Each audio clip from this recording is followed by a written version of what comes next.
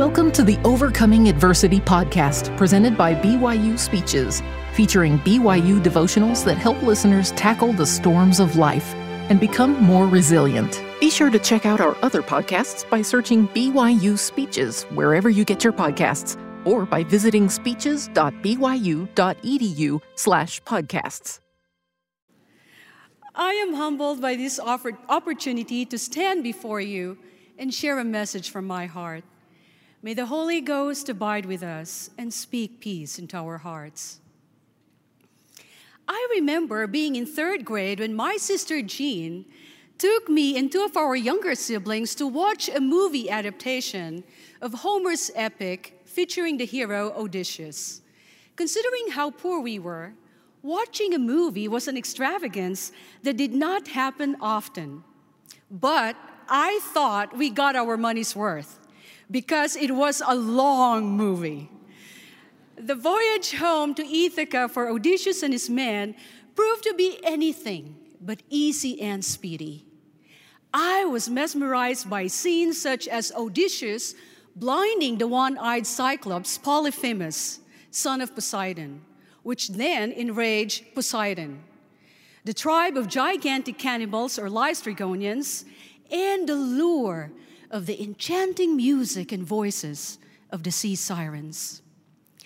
Now that I am much older, I look at it differently.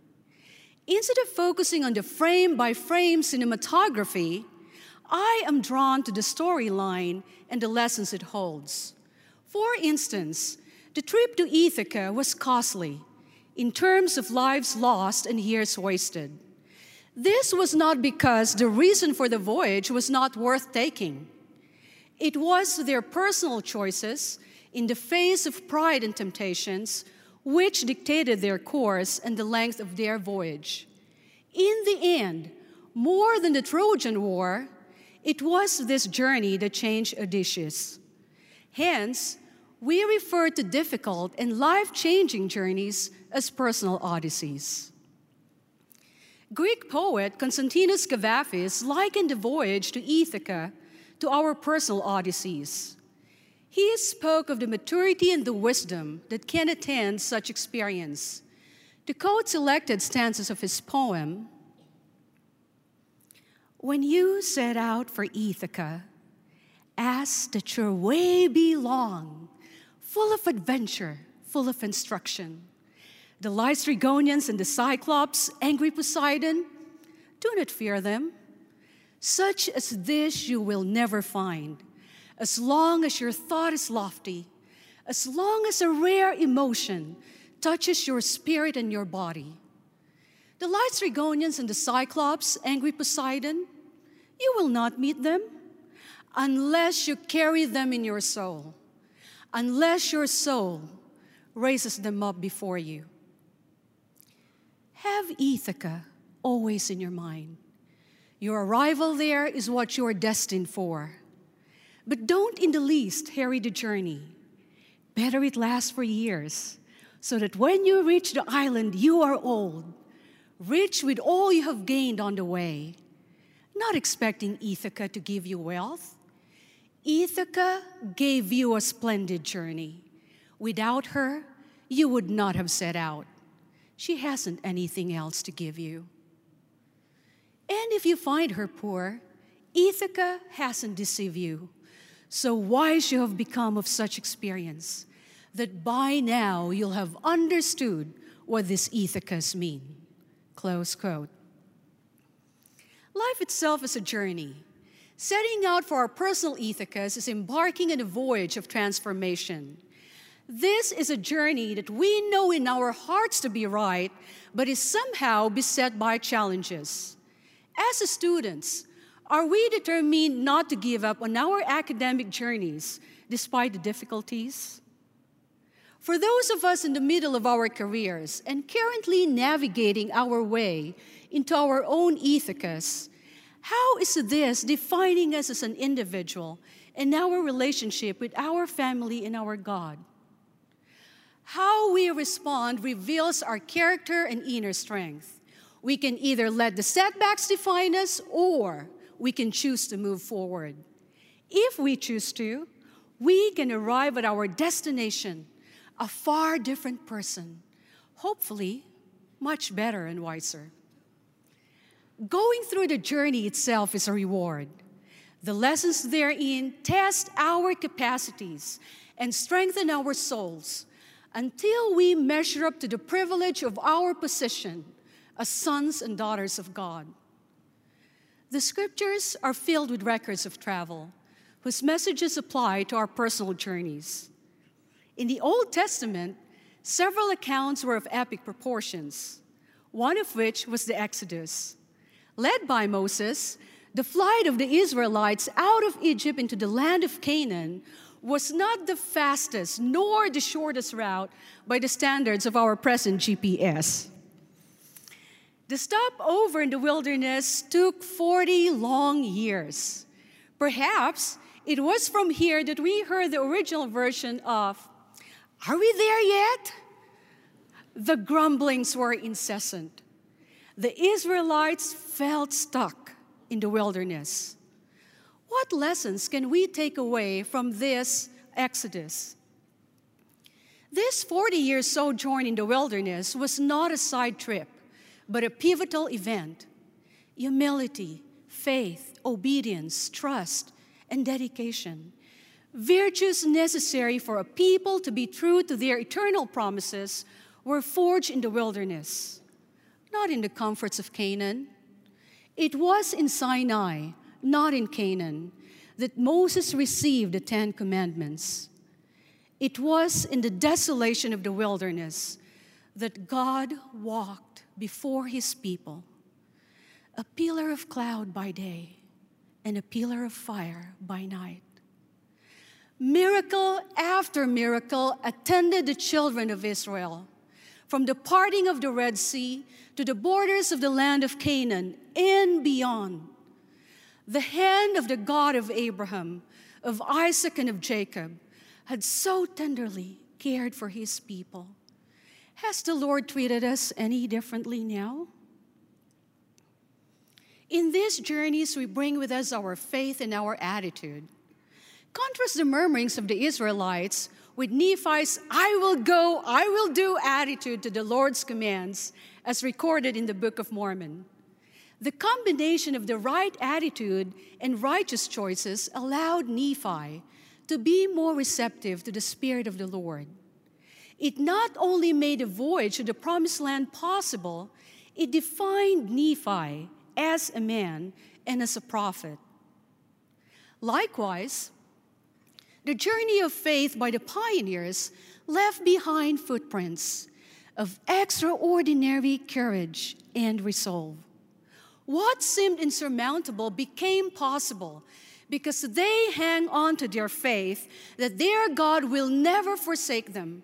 They girded up their loins and with every step took fresh courage until this desert was transformed into a sanctuary of faith. Whether on land or on sea, a group of thousands or a few, life-changing journeys can truly become journeys of the soul if we desire to serve and be like Christ. Perhaps this is why the missionary section in Doctrine and Covenants opens up with the word embark. One of my favorite accounts of the journey of the soul is the first Christmas night, the prelude to the atonement. In the New Testament, Luke gives a description of plain, unassuming people watching their flock by night. Upon learning of the Savior's birth, the shepherds came with haste until they found Mary and Joseph and the babe lying in a manger. Notice that Luke used the words haste and found. These shepherds set for us the example of running to the Savior with a faith pure and simple, untainted by skepticism. Matthew, on the other hand, spoke of the 3 magi searching for the Christ child. Their intent was deliberate and their question direct. "Where is he that is born King of the Jews? For we have seen his star in the east and are come to worship him." I could not find a better example of a personal journey of the soul than that of a repentant heart. The surrendering of our hearts to the Lord is not only transforming, but also sanctifying. The eye may never witness, and the mind will never be able to measure the tremendous anguish, grief, and sorrow that attend the forsaking of one's sins. That is the Lord's purview alone. Such agony is matched only by the strength of one's faith to be healed and the hope for second chances. This journey of penitence can only be completed by the individual with the Savior. Only the combined love of the Father and the love of the Son, as tenderly carried out in the atonement, has the power to make us whole again. Only such love can heal without a scar. During times when we feel we are least deserving of such love, President Hinckley assures us, quote, "You are his child all the time, not just when you are good. You are his child when you are bad. You have within you a portion of divinity that is real and tremendous and marvelous and wonderful." Close quote. Christ himself affirmed this eternal truth. Remember, the worth of souls is great in the sight of God. And how great is his joy in the soul that repenteth. Imagine if this soul happens to be that of a loved one, or perhaps ours. Many of us who know the pain of life's adversities, of sickness, death, divorce, failure, loss of a job, or that of a loved one's wrong choices, can testify that as we carefully look back, each challenge was met by blessings. Though difficult, the journey seemeth short and the burden light. It was as if the weight was not borne by us alone, but by many loved ones, by angels, even by the Savior himself. The Savior has never left us alone, even when our faith was faltering through the journey. He has been with us every step of the way. He had increased our understanding and magnified our strengths, that we may know him firsthand. Elder George Q. Cannon had beautifully expressed this truth, quote, "No matter how serious the trial, how deep the distress, how great the affliction, God will never desert us. He never has, and he never will. He cannot do it. It is not his character to do so. He is an unchangeable being, the same yesterday, the same today, and he will be the same throughout the eternal ages to come. We have founded God. We have made him our friend by obeying his gospel, and he will stand by us. We may pass through the fiery furnace. We may pass through deep waters, but we shall not be consumed nor overwhelmed. We shall emerge from all these trials and difficulties the better and purer for them, if we only trust in our God and keep his commandments." Close quote. Whether it is in the wilderness of Sinai, the plains crossed by latter-day pioneers, or in the seclusion of our sacred groves, no journey of the soul could ever be completed unless our hearts are anchored on light and truth. An anchor is something that keeps us steady, secure, and stable, a source of support, an emblem of hope, a sure foundation. Such anchor can only be found in Christ, as Nephi declared, quote, "We talk of Christ, we rejoice in Christ, we preach of Christ, we prophesy of Christ, that our children may know to what source they may look for a remission of their sins." Close quote. Throughout the uncertainties of life, only Christ and his love are constant. There is no more perfect example of love than the atonement itself. Its power and promises are the hope we have as an anchor of the soul, both sure and steadfast. In the end, it is the atonement that unites our journeys. For we are all in need of its power to heal, to rescue, to soften hearts, and to be made whole again. Our baptismal and temple covenants, the priesthood, and its ordinances, the sacrament, the scriptures, all point to this great sacrifice. This additional anchors steady us amidst the turmoil of life. There is one more journey that my heart holds dear. It happens to be a story within a story, my family's journey of conversion. In the book of Kings is an account of faith by a widow in Zarephath, who in time of drought and famine gave up her family's remaining food for the prophet Elijah. Quote, "As the Lord thy God liveth, I have not a cake, but an handful of meal in a barrel and a little oil in a cruse." Close quote. The gospel came in our lives at a time when we had been sufficiently humbled by trials. The most that we could literally offer the altar was not even a morsel of bread, for we had none but our very faith. It was all that we had. Thus, I liken the widow at Zarephath to the widow in the Philippines, the widow of Tondo with 7 children. She is my mother. Let me tell you our story. There are 6 girls and a boy in our family, a mix that does not bode well in a society where women were not regarded as men's equals. I am the 5th child in that brood of 7. I was 6 when my father died of cancer. Our eldest had just turned 18, and the youngest was 2 years old. The memory is still vivid in my mind, as though it happened just yesterday. My mother was by my father's bedside, her face exhausted and drenched in tears. Each of the children was summoned by name to approach our father's side.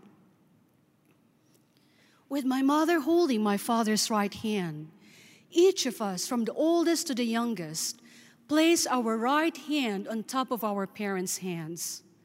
There are 7 children. There were 7 right hands placed atop each other in a solemn act of promise. It was our father's dying wish that we look after each other. Then there was silence, a silence broken by my mother's wailing, then by her defeated sobs. My father passed away. Without a stable breadwinner and with 7 children left to a mother, without a college degree or a job, our finances were tenuous. We grew up in poverty, not just income poverty, but also a scarcity of opportunities. We were too poor to even get an education, but my mother persisted in her dream to have each of her children complete a college degree. She believed in the power of education to enlighten, to transform lives, to equalize social standing, and as the vehicle out of our dismal circumstances. She borrowed money, even at high interest rates, to keep us in school. I remember rejoicing in being able to take exams. Yes, those were joyful, not dreadful moments, because it meant that my mother was able to pay our tuition. Eventually, the only way for us to go beyond high school was to qualify for scholarships. 4 years after my father died, 2 young American men knocked on our door looking for my mother. They introduced themselves to us as missionaries. Behind them was a throng of Filipino children fighting for their attention and calling out, "Hi, Joe!" Under the sweltering Philippine heat, these young men stood out in their white shirts and ties and black briefcases. That for us, they looked more like a toss-up between James Bond and CIA agents. I was about to tell them that my mother told me that she was not at home when my mother's friends and their children showed up. They came with the missionaries. My mom overheard and motioned to me to let them in. I quietly asked myself, what are we getting ourselves into? To invite these Americans with social suicide, as my mom was known in our community for her staunch devotion to the dominant faith.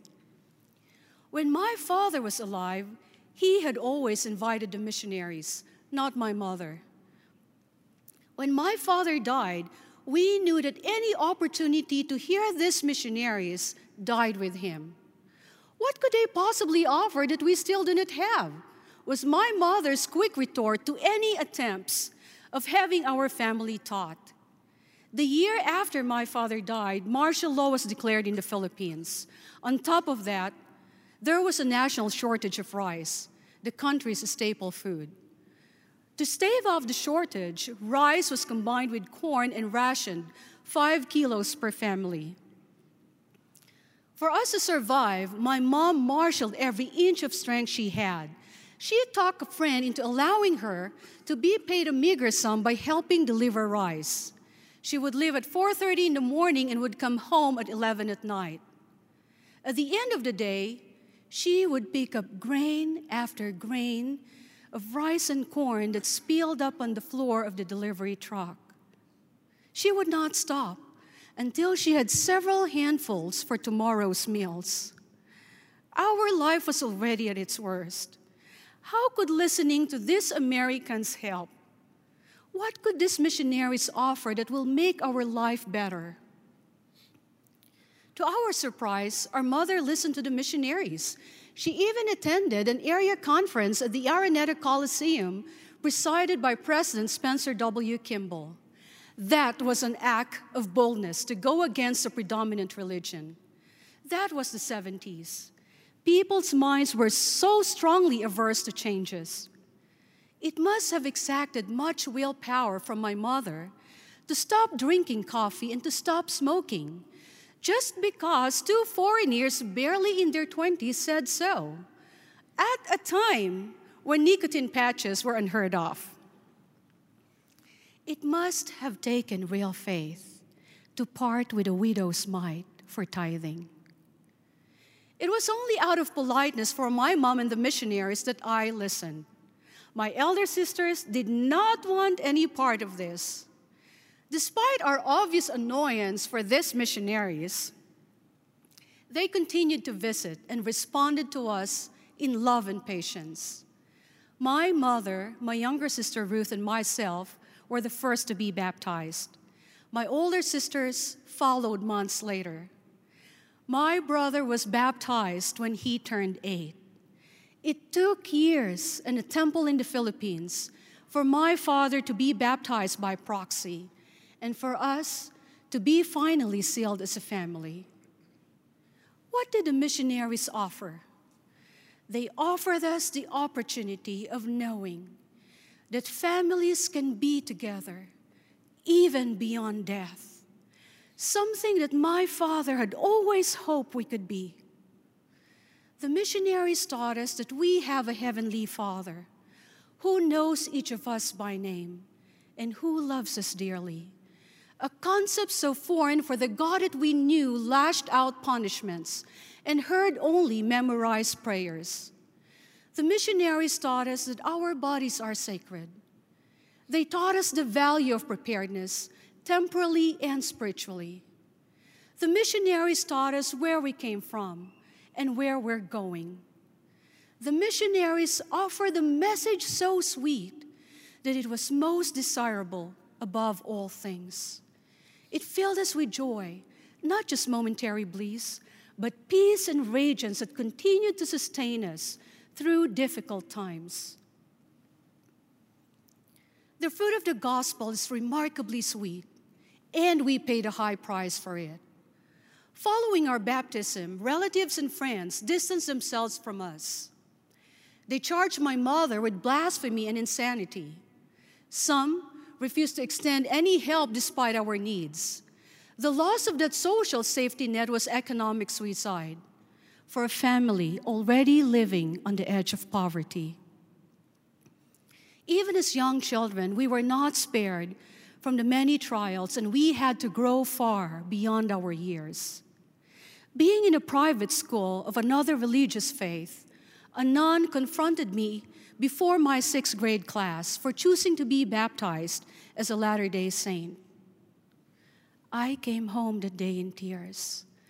My sister and I were eventually disqualified from receiving the highest academic honors. We were denied the very measure of success we had worked so hard for. This was not the end.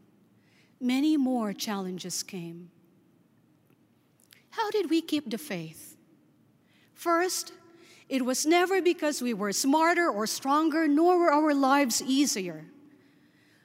With the help of the Holy Ghost, a conversion rooted within the heart drove the change. What helped us was that we stayed on. We did not give up at the very first sign of adversity. We kept going even when the tempests in our lives were raging. We kept paying tithing, even when the choices came down to not having enough to eat. We kept coming to church with the thought that if we continued to do so, eventually principles that were once unclear would make much more sense. We kept going with the understanding that people around us were not perfect, but were putting forth the effort to be better. Second, while it is true that our happiness now and forever depends on the degree of spiritual change in our personal lives, we still needed other support. We were not always brave nor fearless, nor could we clearly see even a step ahead into life. We had to rely on borrowed light until we mustered the strength to light our own lamps. We could not have made it this far without the love, understanding, encouragement, and kindness of members and friends. Has the Lord been mindful of our sacrifices? Yes. He is continually involved in our lives. There was no way that a mother, widowed at 41, without a job and a college degree, could have possibly raised 7 children from 2 to 18 years of age without divine help.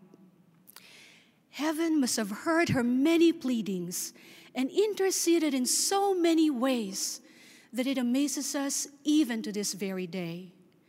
Through the Lord's design and blessings, each of us was able to complete our studies. 2 are doctors, a nurse, a lawyer, an accountant, a hotel and restaurant manager, and IT support. Thus was the promise of Elijah to the widow of Tondo fulfilled. Quote, "And she went and did according to the saying of Elijah. And she and he and her house did eat many days. And the barrel of meal wasted not, neither did the cruse of oil fail, according to the word of the Lord which he spake by Elijah." Close quote.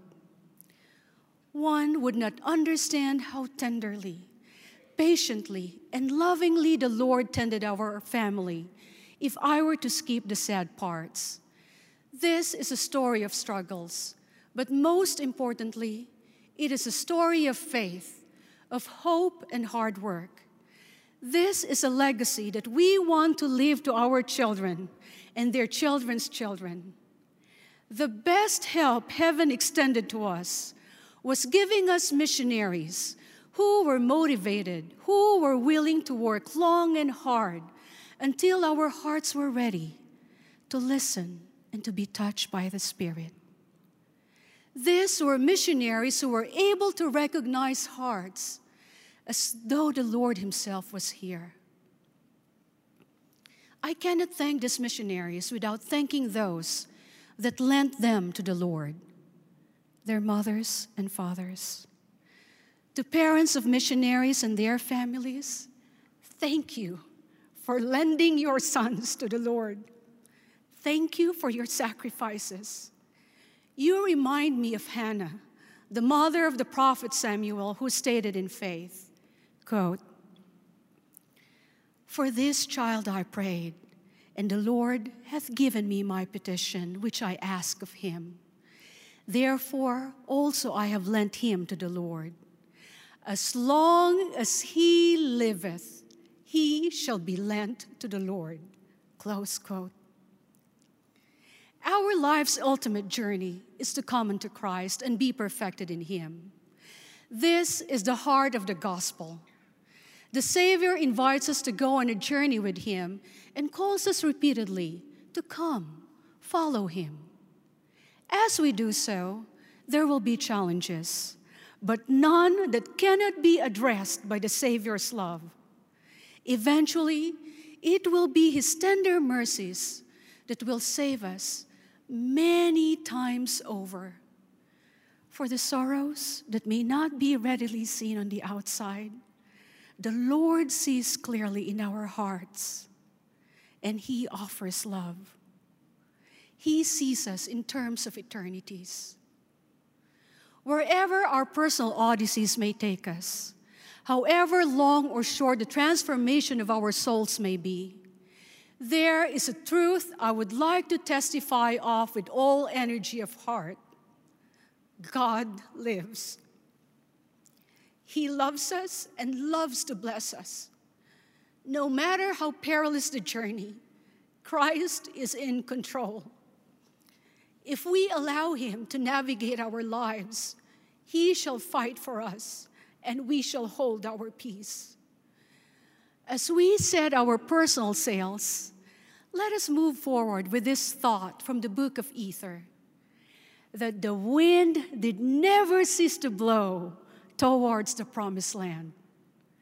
May the God of Abraham, of Isaac, and of Jacob, the love of your eternal companion, your family and friends, lift you up and attend your journey of the soul. In the name of Jesus Christ, amen. You've been listening to the Overcoming Adversity podcast, presented by BYU Speeches. Please check out our other podcasts of recent speeches, classic speeches, and BYU Speeches compilations on love and marriage, by study and by faith. Come follow me, the Prophet Joseph Smith, and Jesus Christ, our Savior and Redeemer. Go to speeches.byu.edu and click on Podcasts for more information. You can also find all BYU Speeches podcasts at your preferred podcast provider.